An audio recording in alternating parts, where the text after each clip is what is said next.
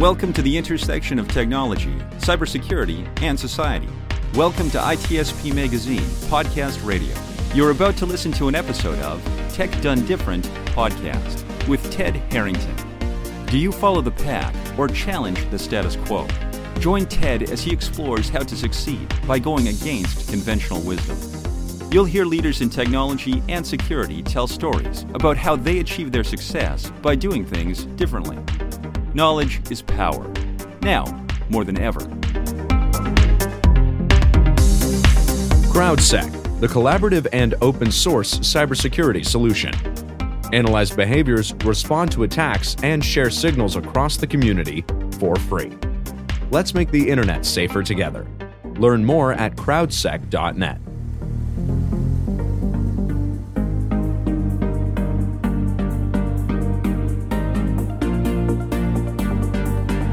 Welcome, everybody, to another episode of Tech Done Different. As always, I'm your host, Ted Harrington, and with me here today is a dear friend, Candice Liu, one of the founders at OnPrem, which was recently acquired. Candice, thanks for spending some time with us today. Thanks for having me. Totally. So I'm really excited to talk about the idea of, some of the things that you've accomplished professionally, but we could start around the idea of being a woman founder in tech and kind of maybe walk us through that journey. I think you were saying that you were literally pregnant as you were starting the company. What are some of the challenges you face? How's it been being a female founder in tech?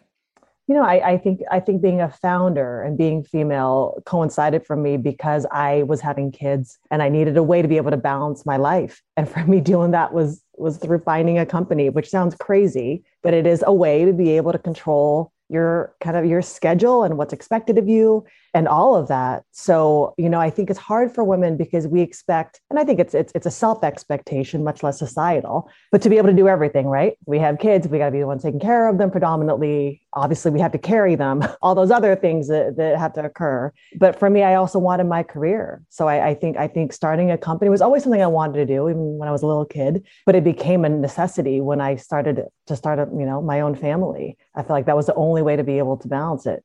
It's interesting hearing you describe that as a way to find balance because I know. Being an entrepreneur is certainly not a balanced activity. Oh, totally not. And I think balance is defined differently for people, right? Balance doesn't mean I'm working 40 hours a week. Balance just means that I'm working my typical, 60, 70 when you're starting a company. But you have these moments of gaps where you're going to be with your kids, right? I'm going to be dropping them off. I want to pick them up from school. I want to be able to go to their plays. And at night, I'm putting them down for, to go to bed and then read them stories and later on do homework with them. So for me, balance, which is my ability to be able to call my own schedule, and no one questioning me because they trusted the fact that I was going to get my work done. So it's you can't really say that you're going to have work-life balance of just a really nice schedule when you're starting a company. That's not a thing. You can't stop thinking about it. Or at least I couldn't stop thinking about it. Yeah, I like that definition that you're expressing of balance being really about control and autonomy. That's what I'm sort of hearing you describe. Yeah, no, 100%. I'm lucky that I have founders who just trusted me, that they knew that no matter what, they didn't care if it was 2 a.m. in a tree, that I was going to get my work done and I was going to bring in what they expected of me. They never questioned when it was going to occur. They just knew it was going to happen. So they allowed me to have that freedom. So you had that trust with your co-founders. Was that something that had been established before you guys started the company? You already trusted each other, or is that something that happens in the process of starting a company? I think it definitely started before because the four of us had worked together for 10 years prior to starting this company. And so at that point, we were really the appointed leaders of one of the founders, Frank Leal, who founded the first company that I had joined. And so he already trusted us to be able to say, hey, you are the ones kind of running the practices within my team. But genuinely, when you start a company together, it has to build upon that trust, because if it doesn't, you're going to break. If we didn't have the same set of values, if we didn't have the same perspective, especially through these really difficult times, through COVID, through all the different societal, occurrences that were happening in the past few years, that would have been really, really difficult. So I think that you can't help but trust each other when everything is out in the open, when it comes to starting a company together, all the financials that are happening, where everything is coming from. So it definitely built on that, but it wouldn't be as successful as it is now if it weren't for the fact that we built that beforehand. One of the things that we struggled with for some time in our company was verbalizing the vision, verbalizing the mission? I mean, we obviously had a mission and we had a vision and we lived it, but figuring out how to put it into words so that someone who joins the company and has not been experiencing the way we've been approaching it, they know. How did you guys do that? So you set out to start a company. What was the mission? Why did you want to do it? And then how did you verbalize that to everyone else who followed? Well, I think we were lucky in that we knew the positives that came out of our previous experiences. For me, it was all about the culture. For me, it was about creating a place where people were happy and a place where people could support each other within and outside of the company. That was always my mission. There was something very rewarding about that. But tactically, I was the only one that had an MBA out of the founders. And I previously had built a business plan for one of the companies that I was at. And it was this 80-page, really weighty thing that no one ever reviewed. So in the very beginning, I said, we have to have a mission statement. We have to have our values identified. So I leaned on basically a business model canvas, which is a lean startup deliverable that's recommended. That's basically a one page that just showcases how you're making your revenue, where your costs are coming from. And then it goes into value proposition, who your customers are. So it gives you the, why we're doing it, what we do, for whom, and all of that in one place. So that was one of the first things that we did even before we started the company, was just thinking through that business model canvas and then really fleshing that out. So out the gate, we were able to verbalize what we were trying to do, just what were our services, and then also just identifying our values. So our values that we still have today, which one of the first things you see on our website, was crafted out of that. Very interesting. And when you think about now the sort of the other end of the story arc, you've achieved what many entrepreneurs hope to achieve someday, which is actually have a successful exit, get the company acquired. Service companies don't typically go public, so you achieved the desired outcome. Tell me about that. How did you, was this always the goal? Did you want to sell the company? Were you building towards it? How did you get to where you are? Yeah, we didn't have that kind of at the onset. It was something where we knew we wanted a different culture, and we knew we had enough learnings from being with a smaller firm, getting acquired by a larger firm like Cognizant, is who acquired us before. We just had enough in order to be able to create something that we knew could be successful, because we took all the elements that were very positive out of those two experiences and then took away the things that didn't work out so well for us. So we really set out just to create a company that we would be happy in, and that we would, ultimately just feel good about. And so that was kind of the initial piece of it. We put together a 3-year P&L. And then we looked at it and we laughed and we were like, that's crazy. Those numbers are that would be insane if we hit that. And sure enough, we ended up hitting those numbers. And I think the idea of the acquisition really occurred when we were talking about partnerships with Quest Media. And then COVID happened. And at that time, we were entirely privately held. We had never taken an investment. So when you started to look at 200 plus people, you look at the payroll that's happening, you look at COVID, all of a sudden projects started to get pulled away from us. The opportunity to be able to have and it's a partial acquisition. So they acquired 55% of the company. So it allowed us to be able to have just a financial stability that at that time, it just became really scary. But being able to also, in addition to that, find a company that wasn't going to be the experience that we had, that wasn't just going to take us over and then really smash our culture to bits.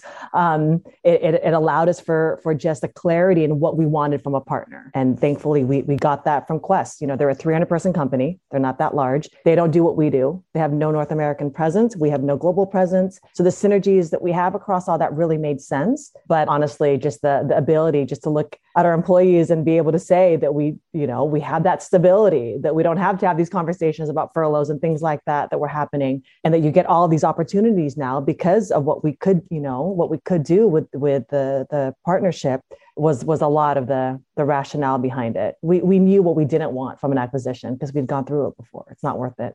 A lot of entrepreneurs, and not even entrepreneurs, people who are employees and work at a company that goes through an acquisition, they sometimes can be skeptical that when the buyer comes in and says, no, we're going to leave you guys alone. You've got a good thing going here. We're not going to touch it. And then a lot of times they do. They come in and they step all over it. How could you determine in advance which was going to be the case when it came to you getting acquired by Quest? Honestly, it's really the services matchup, right? I mean, the fact that they do not do the services that we provide. They build satellite and operation, like broadcast operations center. It's hardware. It's it's a lot of the network components of it. We don't do that. So we knew that it was going to be additive. So it wasn't like they were looking to come in and really acquire us to get rid of us because we were competing. It was really, your services are fantastic. And honestly, throughout the conversations, they just underlined our culture so much and just said that this is part of the reasons why you're successful. We don't want to change that. And they're small, right? They're just as small as we are. So it's not like there was this operational mechanism to come in and just take over the components of our business that were so important to us. And, we had a lot of that defined during the conversations in regards to what we were able to keep autonomous, like the hiring of executives, things like that. And then what we were going to work with them through. But for the most part, you just had a feeling about it, right? And we just kind of knew the reasons why it didn't work out the way that we would have wanted it to work out when Cognizant acquired us. And then comparing it to this option, we just knew what to look out for. Yeah. So that's good. So you went through 2 subsequent acquisitions with the same company, and one went well and one did not. Is that what I'm hearing you say? Yeah. Basically, we started out of business school. I joined SVC. We got acquired by Cognizant. I wasn't leadership at that point. So I just watched it happen. And then I watched really this culture that I loved so much just start to get impacted. And then when we spun off and started on-prem, then we got acquired by Quest. And I think what was pretty telling is we had an employee survey 4 months after the acquisition, and no one mentioned the acquisition. Maybe there was like one note about just asking about, just potential additional benefits, but no one mentioned it. And still to this day, and it's a year and a half later, people are like, it's not even, we know what's happened. And we are in the process of changing our name, which we had been trying to do even before that, because on-prem is not the greatest name when you provide cloud services. But our employees have been just very, honestly, it's been like a non-factor, right? In that sense of impact, but they know the opportunities that this now provides us. So it's all been positive, thankfully. That's pretty remarkable to hear. What I'm hearing you say is that it didn't really negatively impact the morale. Acquisitions sometimes can do that, where people are afraid, like, will I get fired? Will the people I like working with leave? All that kind of stuff. And you haven't had that experience. And I think I'd be silly to say that it didn't. It had to have impacted morale, right, in the very beginning, because you're always in that stage of what is about to happen. But I think that at the end of the day, it's like we communicated the whole time. We're big about communication. Every month we share our financials to the whole team. During COVID, we were having weekly town halls saying, look what's about to happen. What do we do? How do we go through this together? So throughout the stages of it, as it was occurring, when it occurred, all of that, we've always been very upfront about it. So, I think that really helps. And then it's just to showcase that, like, what we're telling you that it's not going to get impacted happens. And then people just kind of go about their business again. So, the psychology of change is hard. And I know that people went through that when the news happened, but there definitely hasn't been, kind of the impact that I had previously seen before. Would you say that the way you communicated is the key to why it's gone smoothly? 100%. I think that's how we've, I look at what was happening during COVID, and we grew stronger out of that, right? It got to a point where we're sharing again our financials, and we're like, look at the quarters. This isn't looking good, because people were pulling projects just proactively for the first time in the 20 years that we've worked together. So we were sharing that with a team, even people that we just hired from campus. We were having town halls with them. They hadn't even started yet. It got to a point where we asked, would anyone volunteer to furlough? Because the last thing that we want is to be able to blindside people about this, right?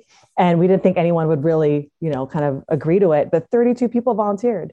And the comments were like, if it helps the firm, like, I can afford to, if it helps someone else that needs the job.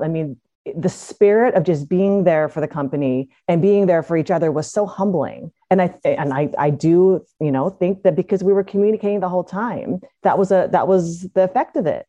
So, and then, we were making investments and all that. All of a sudden we were like, oh, just kidding. We don't need to furlough anyone. And everyone, that everyone just felt like we got through it together. So it was a pretty fascinating case study, I think, of how to kind of get through something like that as a company versus just leadership mandating what should be done. And, again, I think we got out of it stronger because there's that trust that's built because of it.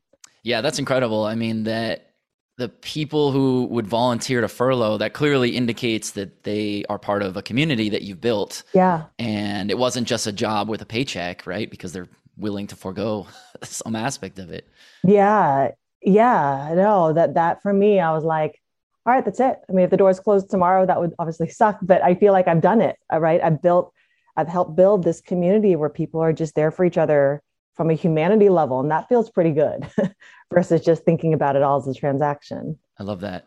So how do you think you built that? If we think about the fact that, you can all day long want to create that culture, but ultimately that culture is the people interacting with each other. What do you think led to this positive state? So, it came back to your first question, right? It's about your values. And for us, it's something that we repeat over and over and over again.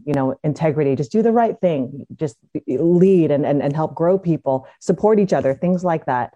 That's part of our review process. You're actually reviewed against those values. So I think just always just kind of repeating what we're all about. And then you have to look for that in the people that you hire. You have to figure out how to ask questions around whether it's just grit and persistence and just the value of team and people not being out just for themselves, that I think has really helped. I talked about the no jerk factor. You don't want to hire people. They're just there to, just to compete and backstab and all of that. So I think it's the nature also of how we interview, the questions that we ask, what we look for, and then creating an environment where we provide opportunities for people to just get to know each other.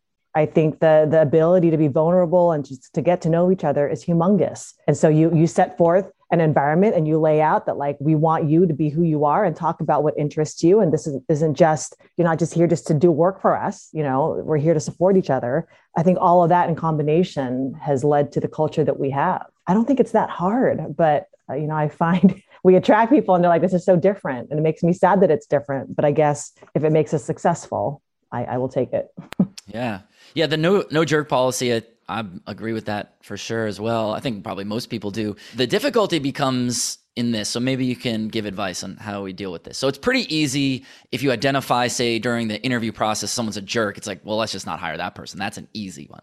The problem is that most people put their best foot forward in an interview. You don't find out they're a jerk until later. And sometimes jerks are very high performers. Those aren't necessarily correlated, but the question is, when you have a jerk who is a high performer, what do you do? And what would your stance be on how you deal with that? Because sometimes it's not as easy as just terminate that person. Yeah, no, agreed, because there is value to that, right? But I think that is why having our values be part of our feedback process. I mean, you get rated as a leader against those values. So one of our values is really leading and growing, that you're really looking after your team, that you're leading by example, and that you're conscious about growing your team members. And we've had occasion where there have been people that have been really strong in sales, but then we get feedback from their team and it's like there's a wake of bodies, right, of people that are just unhappy about the way that they're treated or they're not cared about. And there honestly you have to have conversations around that.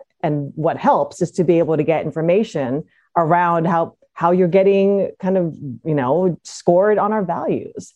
So if there's just a lot of information in there about this person isn't helping me grow, that's really difficult for us to continue to be able to have you lead our teams. It's kind of a non-negotiable. So it helps to be able to have tactical ways to review people and provide them feedback based on what you think is critical for them to succeed as leaders.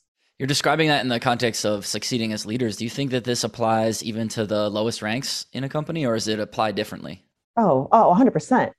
It absolutely does, because you see it, I think, sometimes more prevalent in the lower levels, just because they're trying to prove themselves so much. So a part of our interview process, we actually have a happy hour. This is for campus hires. And it's not because we just want to hang out and drink. It's because we want to see how people act around groups of people that are competing for the same thing.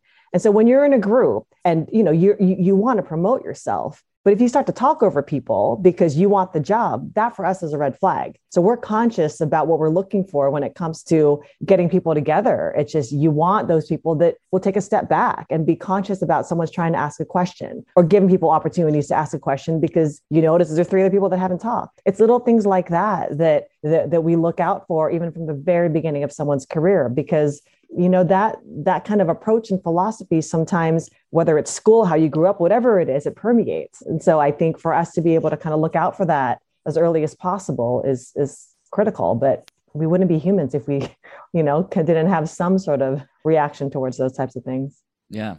Yeah. I've always felt like with interviews, there's the portion of the interview where you're sitting around a conference table and the person, has their prepared, like, these are my 3 stories I'm gonna make sure I tell. And, you get that good stuff and there's some insights, but the real person I've found is the person who walks into that room, walks out of that room, those like moments in between. That's when you can really get to the heart of it. So I like having happy hours afterwards, even if it's just one person, just to be like, all right, let's be humans talking to each other now. Yeah. Because this is kind of your best foot forward, right? You're trying to get a job. And if you're still acting that way, what are you going to be after we actually hire you? Right, So right. It only goes down from here. Yeah, exactly. So, I think there are qualities in a resume that I find are kind of a good thread. Someone that's had to like work through things, right? Meaning I had to work all throughout college. It's someone that just has that grit, that has that gratitude. I think that that's a big part of it. If you're just thankful for, having the opportunity, it goes a long way. I think people that have worked or like played in sports teams. I mean, there's just certain things when you kind of look at people's backgrounds and where they come from that does work in the consulting setting, it gives us some indication of potential success. Do you think there's a commonality amongst all people who are in that sort of client-facing consultative role? Not necessarily, you're talking about literally consultants, but many roles are consultative without needing to be consultants. Is there a common trait amongst what makes someone a successful consultant, or is it more diverse than that? I think you have to have EQ. I think you have to be able to read people in a room. I think that there are people, and I think obviously you have to be analytical. If you're not analytical, it's difficult to succeed in what we do. But I think that I've always said that people have come in with the best recommendations in the world, but if someone doesn't like you or you're not really acknowledging how potentially that person is reacting to you, they're going to hate it. And I've seen the converse, people with just the worst recommendations, but they're so likable. I was like, yeah, that sounds good. So there is an EQ piece of it that you have to be able to relate to people. You have to understand the change that you're about to bring forward, what that means to them. And guide them through that. And that has to come naturally. Like that's something that's really hard to teach. So, the overall desire to want to put yourself in someone's shoes, the ability to actually do it and then react based on that, I think has been pretty critical when it comes to being successful in this field. So you guys grew very, very quickly. I remember hearing you talk about when you were starting the company, and then it was like a year later, I can't remember the exact timing, but you were up to like 50 people within it was a year maybe. And then it was like 100 people. And then you grew really fast. What were the keys in your mind to achieving that type of growth within the type of company you were building? It's a combination. I think, thankfully we had 15 years of a reputation that preceded us. So in coming to the company, there were already people that knew they wanted to work with us. So our ability to be able to get service agreements, with the major studios, that wasn't anything we were worried about because we had a reputation. So I think that really helped. I also think that our ability to grow from within, our ability to have had people that have been with us since analysts who are now our, principals and right hands, there is something about the DNA of growing up within this company. And thankfully, we've had people that have stayed here for a while that allows you to then be leveraged because you can trust them in the way that they treat people and the way their values are and the way that they're going to be successful in their projects. So I think we've done a really good job with being able to foster that environment and thankfully, get people that have been with us for decades at this point, being the ones that are leading our teams. I love it. Cool. Well, when we think about how do we build leaders that are then evangelists for the company and growing it themselves. I mean, obviously you grew to a point where you had so many people that you personally weren't interacting with everybody in the company all the time. And I'm sure you know everybody, but you probably don't have very much time with certain people in the company. So in order to do that, you need to build layers of leadership. What do you think is the key to building layers to leadership? I think it's always about trust. It's always the fact that you've done right by them. It's always the fact that you've gone to bat for them when you've needed to. I think being able to have just that loyalty to each other really gets to the point where people want to stay around because they know that you're going to continue to do right by them. So, when I look at our leadership teams, I look at the folks that have been here for a long time. I just feel like we've just created a really great relationship, right? I mean, we know who they are as people, we know who they are as consultants, and we've always, they know our intent. They know that we're always going to do what is best for them.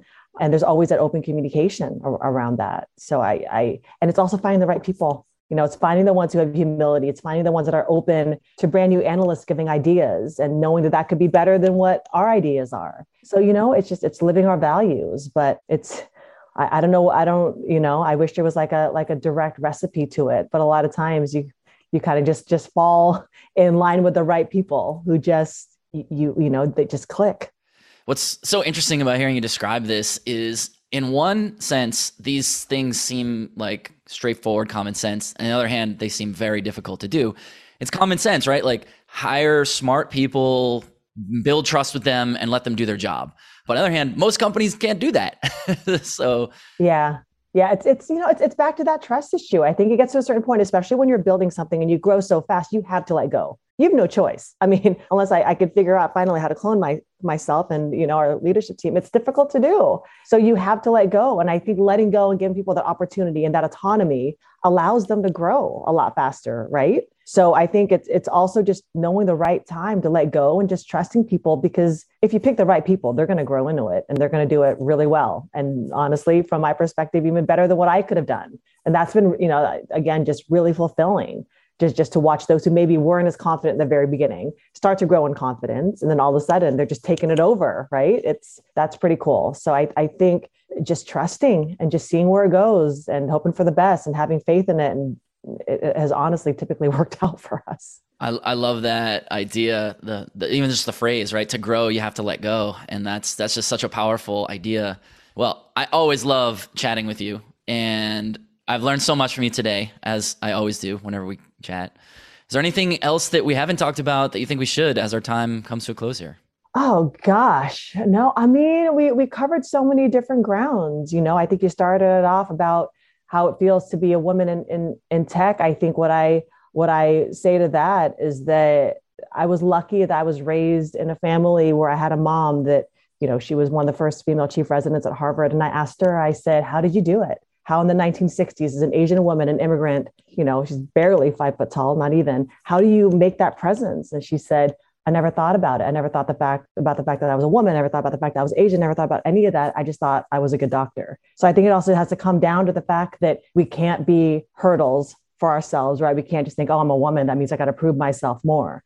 I think it's just having the confidence that you can do a really good job, and hopefully surrounding yourself with people, male, female, or otherwise, that just believe in you. And I think that's where I've been fortunate, is I never questioned my abilities in being a consultant because I had good mentors. And so it wasn't about, oh, I'm a woman in tech. It's just like, oh, I'm good at this and I just happen to be a woman. So I can, hopefully be just a model for how to do it and how to balance both the family and the work side of it. So I think more than anything, I just want to underline that, I think as women, we shouldn't get in our own heads about, oh, this is a space where not a lot of us are in. Just, it's just a space that you're in, like make that an opportunity and just do it. Don't overthink it. I love that. What good advice. I'm sure there are plenty of people listening who that, triggered some inspiring thoughts in them. So I love it. What a good note to end on. Perfect. Well, thank you. Yeah, thanks so much for spending some time with us together today. This has been awesome. Thanks. For everybody else, if you want to learn more about what Candace is up to, just head over to tedharrington.com/podcast, and we'll catch you next time. CrowdSec, the collaborative and open source cybersecurity solution. Analyze behaviors, respond to attacks, and share signals across the community for free. Let's make the internet safer together. Learn more at crowdsec.net. We hope you enjoyed this episode of Tech Done Different podcast with Ted Harrington. If you learned something new and this conversation made you think, then share itspmagazine.com with your friends, family, and colleagues. If you represent a company and wish to associate your brand with our conversations, sponsor one or more of our podcast channels. We hope you will come back for more stories and follow us on our journey. You can always find us at the intersection of technology, cybersecurity, and society.